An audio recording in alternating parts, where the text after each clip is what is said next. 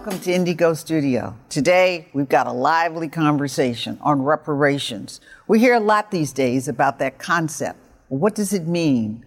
It means payment for slave labor and low-cost labor for centuries, a labor that Black Americans supplied to this country, to white businesses for growth of America. Well, should Blacks be compensated for slavery? If so, how and when? That's our conversation. That's the Chicago conversation we're having today with two gentlemen. Steve Rogers, a former Harvard and Northwestern University professor. He looks at slavery purely with the eyes of an economist, and he's written a book about it. Also, we're going to talk to Mr. John Palfrey. He's the president of one of the world's largest foundations, the MacArthur Foundation. And he, too, agrees with the concept of reparations. But how? He looks at it through the eyes of philanthropy. And MacArthur is a sponsor of our program. Stay tuned. Great conversation, a Chicago conversation on reparations.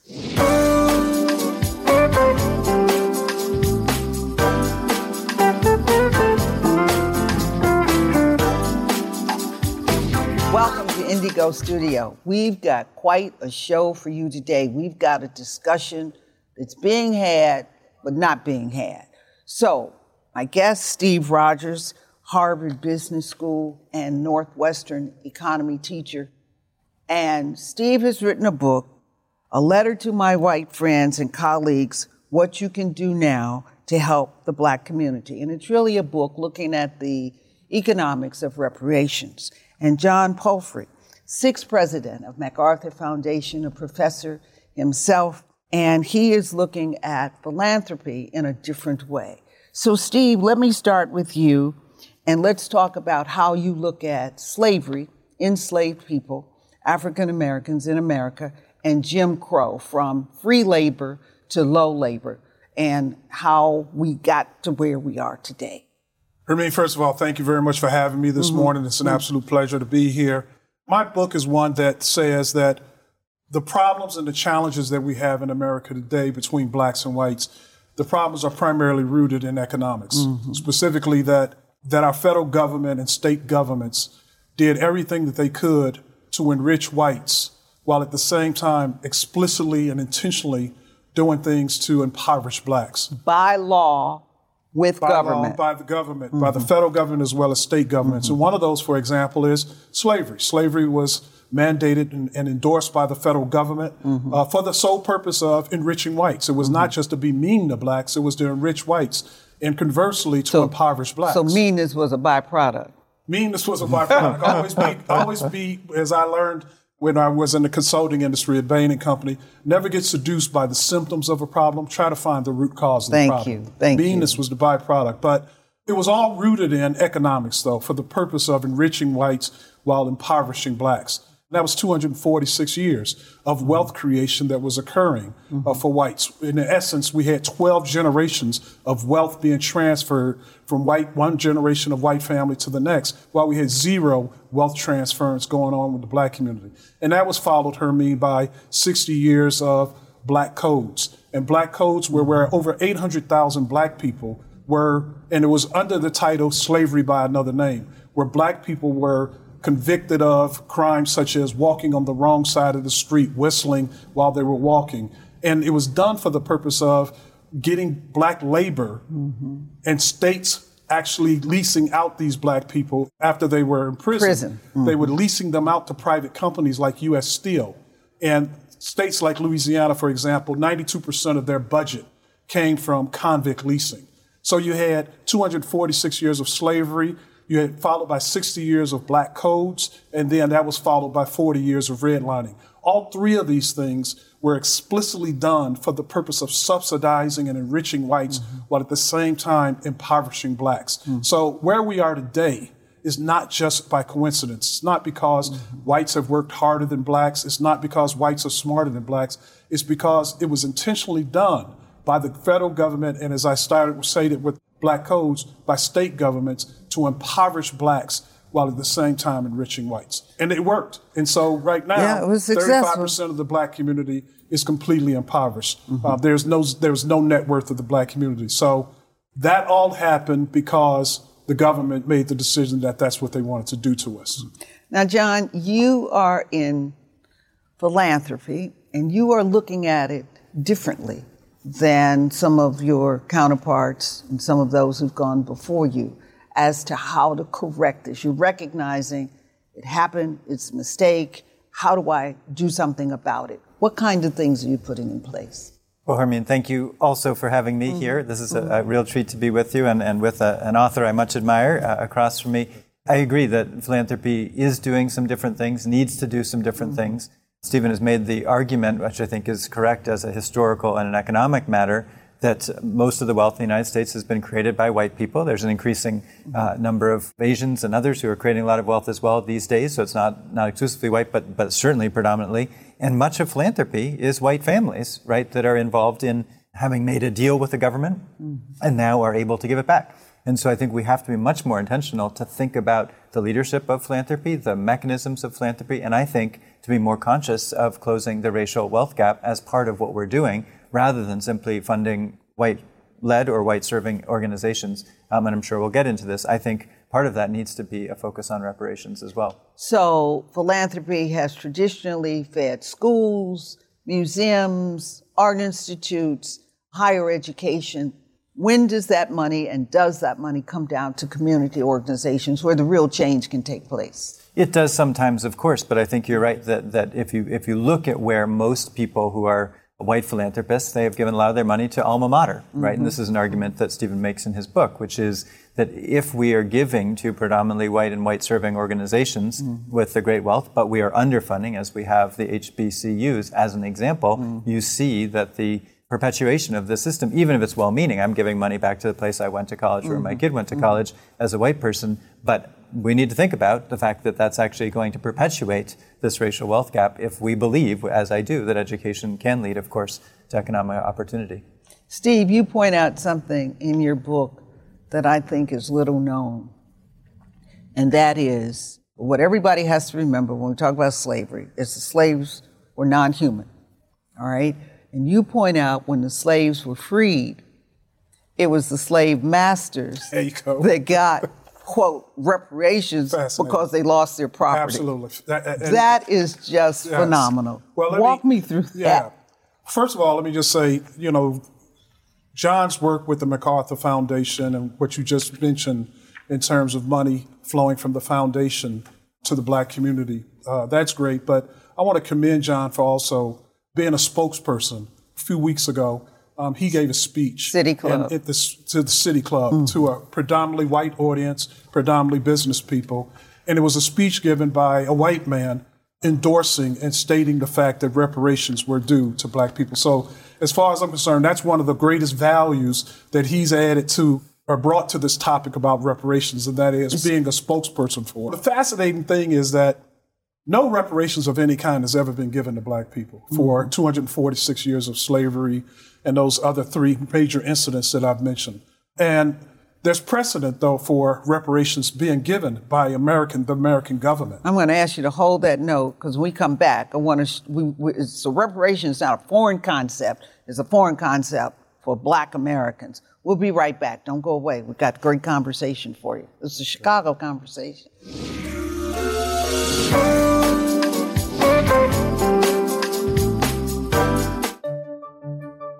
To be positioned for the future, companies are ready to implement energy-efficient opportunities to improve workplace comfort.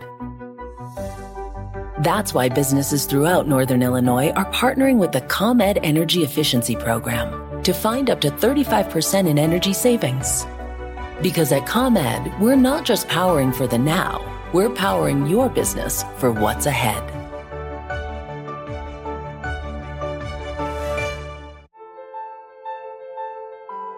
Here's to those who refuse to accept they're only human. Blue Cross and Blue Shield of Illinois, proud server of the most advanced machine on Earth. That's the sound of the ComEd Energy Efficiency Program, saving you up to $500 on your energy bills, with rebates and discounts on energy-efficient products, so you can enjoy the experience of coming back to a home full of savings.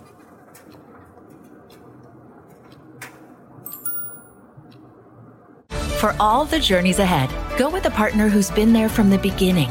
Blue Cross and Blue Shield of Illinois is committed to advancing and simplifying the healthcare experience for its members and communities well into the future. Enroll at bcbsil.com.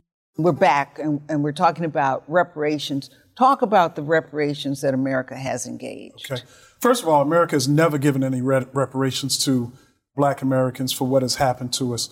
The only evidence of America even trying to do so was following the Civil War, when the government defeated the Confederates, and when America was winning and the Union Army was marching through Savannah, Georgia, and led by General Sherman. 17,000 Black people were leaving plantations and following the Union Army as they were defeating the Confederates and going through Savannah, Georgia. And General Sherman sent a letter to President Lincoln, and he said to President Lincoln, "I have all of these Negroes following me. What should I do?" And President Lincoln wrote him a letter back and responded, said, "Ask the Negroes, what do you want?" And so General Sherman met with 20 Black clergymen.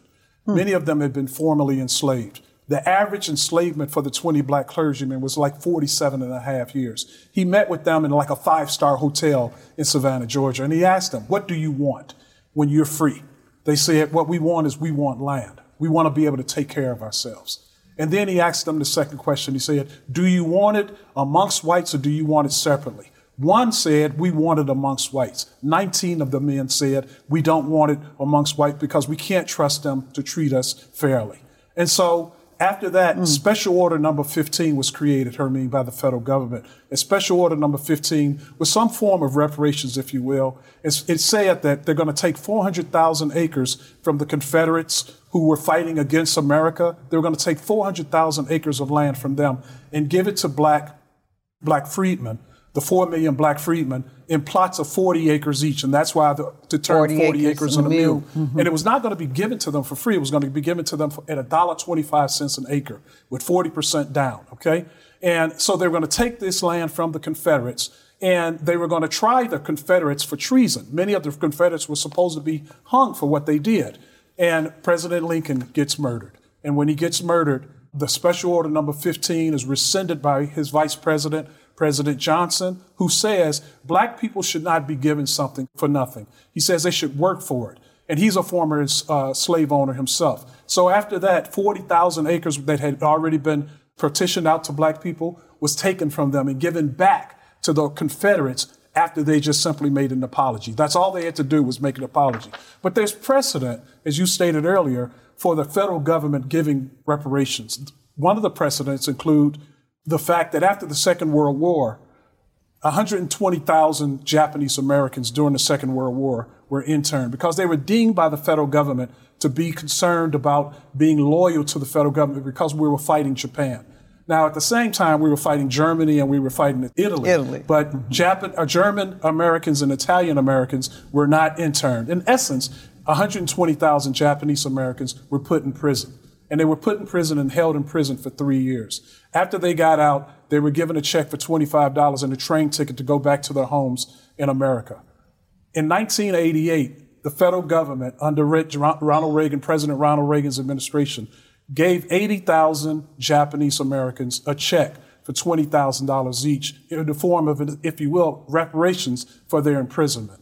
So that's one precedent for reparations. The second one, as you pointed out, is after the Civil War and after the Emancipation Proclamation, the 13th Amendment was passed, the federal government actually gave reparations to over 900 white slave owners, former slave owners. And they were given reparations to the tune of $300 for every Black person that they had enslaved. So we actually because they had lost their property. Because they had lost their asset, as you stated before. And not only is that precedent in America, the same thing happened over the United Kingdom, and that is in 1843 when the United Kingdom abolished slavery in all of their colonies, what they did was they said, we have to compensate the slave owners for their lost assets. So they actually took out loans. The federal government, the United Kingdom, Britain, took out loans to the tune of 20 billion pounds. And those loans were paid off, Hermine. And 20 million pounds is about $6 billion. But those loans were just paid off in 2015. So what you had was Black Britons who were paying off loans that the federal government had taken for the enslavement of their own people. So precedent is there for reparations. So how do we do it? How could we do this in America if we really wanted to? The government has to participate. Absolutely. It cannot be done just by business. Absolutely. It cannot be done just through philanthropy. Do you think we'll ever get to a spot where the government will recognize, and you say the amount of money that's actually owed is in the trillions? Well, let me just say, and right? John mentioned earlier the wealth gap. The wealth gap between blacks and whites is something like $153,000. The average net worth of a white family is about $170,000 versus $17,000 for the average black family. So we have that gap of about $153,000. I propose that the federal government pay reparations to black people who are 18 years and older, who are descendants of black people who were enslaved, that they give them a check for that difference. That we talk about closing that wealth gap. That's the gap. That a reparations check be given to the tune of $153,000. And from my calculations, there's over 30 million black people in the country. About 20 million black people would qualify for that. Mm-hmm. So at 153,000 times 20 million black people, we're talking about it would cost the federal government $3 trillion, which is $1 trillion less than what the federal government spent to bail out the banks. Our federal economy is about $21 trillion. This is affordable. And the reality, Hermine, is this. MacArthur Foundation and any other foundation, businesses, they can do all they want to help the black community. But the reality is, unless the federal government steps up and makes that kind of investment and reparation payment to us, we'll never be able to catch up. One scholar said that if you stopped white wealth creation right now, it would take black people 225 years to catch up. And you point out 12 generations. 12 generations. Mm-hmm. And think about 225 years, very close to the 246 years of slavery. Mm-hmm. So that fits with that axiom that someone said, it's better to have a head start than it is to run fast. And in essence, white people were given a head start by giving them subsidized programs like slavery, black codes, and redlining. Jim Crow. Absolutely. For 12 generations. Yes. So, John, in your remarks at City Club, you directly addressed white privilege. And you said white people have an essential role to play to reconstruct an equity recovery initiatives. Talk to that for me. Thanks, Hermine. Yes, I believe that this is a set of issues that affects all of us. Mm-hmm. So I believe that reparations is a topic, as is the racial wealth gap, that is not a black issue or a Latinx issue or a Asian issue or a white issue. It's for all of us in an American society. issue. It's an American issue, right? Mm-hmm. We have an original sin in our history, as I think Nicole Hannah-Jones and others have made that argument very clearly. Mm-hmm. We have a system that is plainly inequitable, has been, and you've got a great historian and economist who can give you chapter and verse, and you should read his book, A Letter to His White Friends and Colleagues, which I've read and commend to you. And it's something where I think, as you've said, there are things that each of us can do, and his book actually gives a whole lot of suggestions. You can use a black-owned bank. You can give money to an HBCU. You can buy Red Bay coffee, which is on sale over there at this cafe, which is a black-owned business. Support. There are things that you can do. A foundation like ours can do things, but the whole system needs to be changed and reconstructed. And I do think this is something where white people, as well as people of color, need to make this case, and I am one of those seeking to make the case.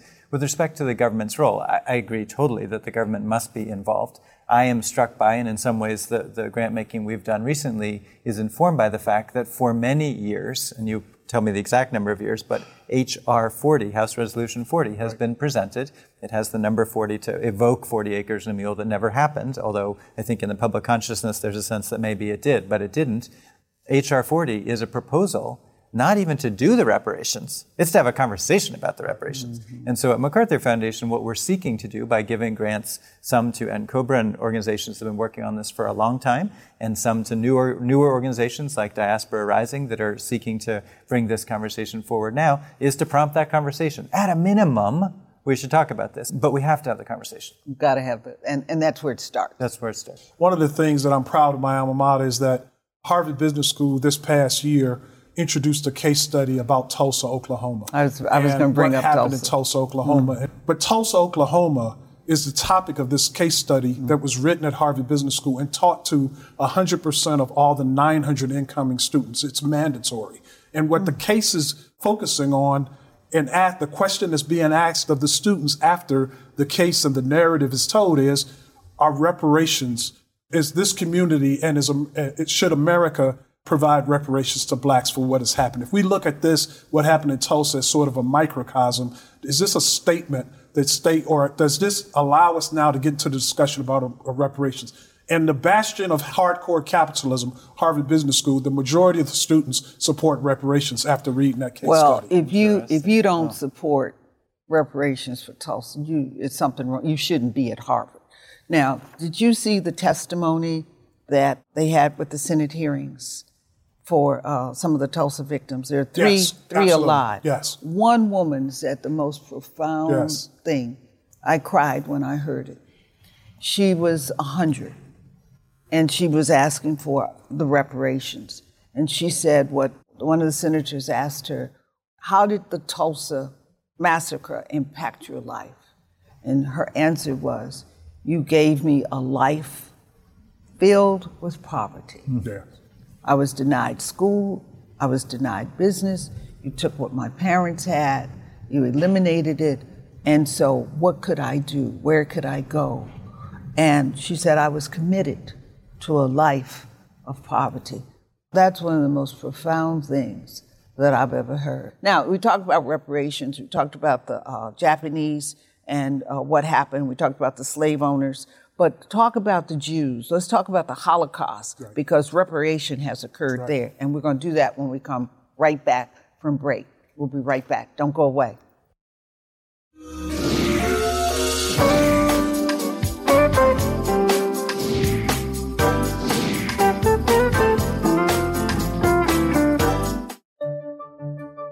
To be positioned for the future, companies are ready to implement energy-efficient opportunities to improve workplace comfort. That's why businesses throughout Northern Illinois are partnering with the ComEd Energy Efficiency Program to find up to 35% in energy savings. Because at ComEd, we're not just powering for the now, we're powering your business for what's ahead. Technology is meant to make our lives better, especially when it makes them easier, happier, and healthier. Blue Cross and Blue Shield of Illinois is committed to advancing and simplifying the healthcare experience for its members and communities. Enroll at bcbsil.com.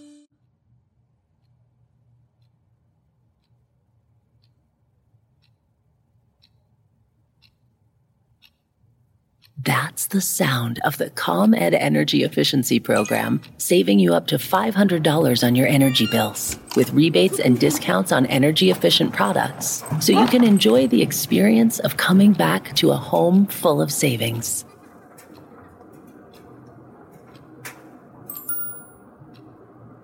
From preventive cancer screenings and diabetes care to hypertension and behavioral health management, Blue Cross and Blue Shield of Illinois is committed to advancing and simplifying the healthcare experience for its members and communities. Enroll at bcbsil.com.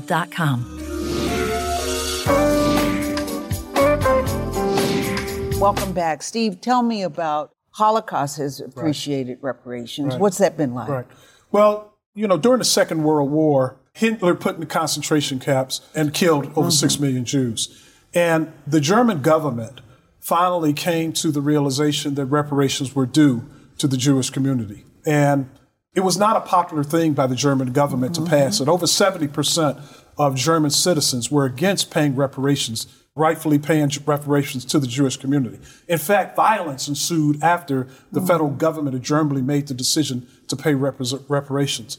But they were paid, and over $89 billion have been paid to the Jewish community, rightfully so, as a result of what happened to them and what the federal government and we're still paying. in Germany, and they're still being paid, rightfully so. And so again, there's international precedent for people who have been hurt. So John, you said something that caught my eye. You speak of the urgency of now and reimagine the possibilities.